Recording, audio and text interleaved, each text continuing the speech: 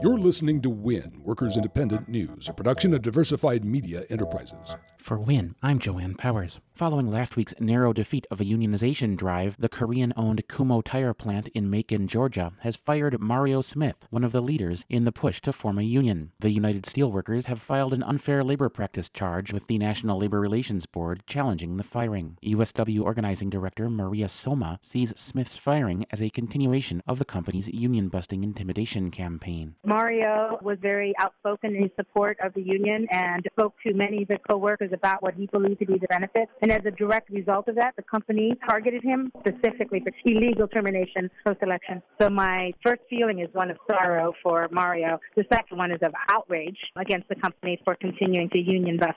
Soma says they will continue to fight to protect workers at the plant. If an employer is going after a worker, even after an election drive, we will protect those workers for as long as we need to for standing up for their legal rights to form a union. We believe that we lost that election due to the employer's illegal behavior. We had a supermajority of support going into it and only lost support as the employer performed psychological warfare on these workers by forcing them into captive audience meetings for 1 to 2 hours every single day, every single shift, making threats against the plant, the business, and individual workers.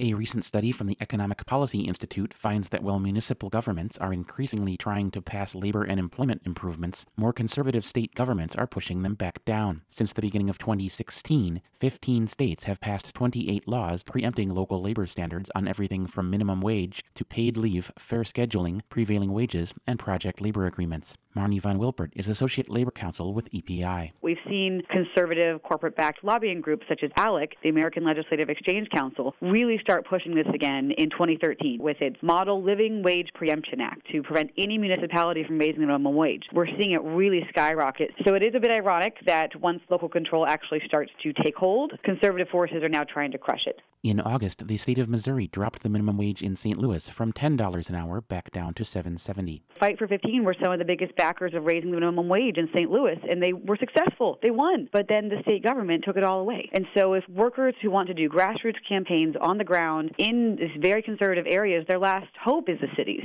Now we're finding that that's being pulled out from under us. The NAACP has filed suit against the state of Alabama, citing racial animus when it shut down a minimum wage increase in the primarily black city of Birmingham. We're seeing this all throughout the country, that primarily white legislators from richer areas in the state are putting these preemption bills on the cities, which have a lot higher rates of poverty and more people of color. And so it's really a whole racial dynamic, too, that we have to see, an economic justice dynamic.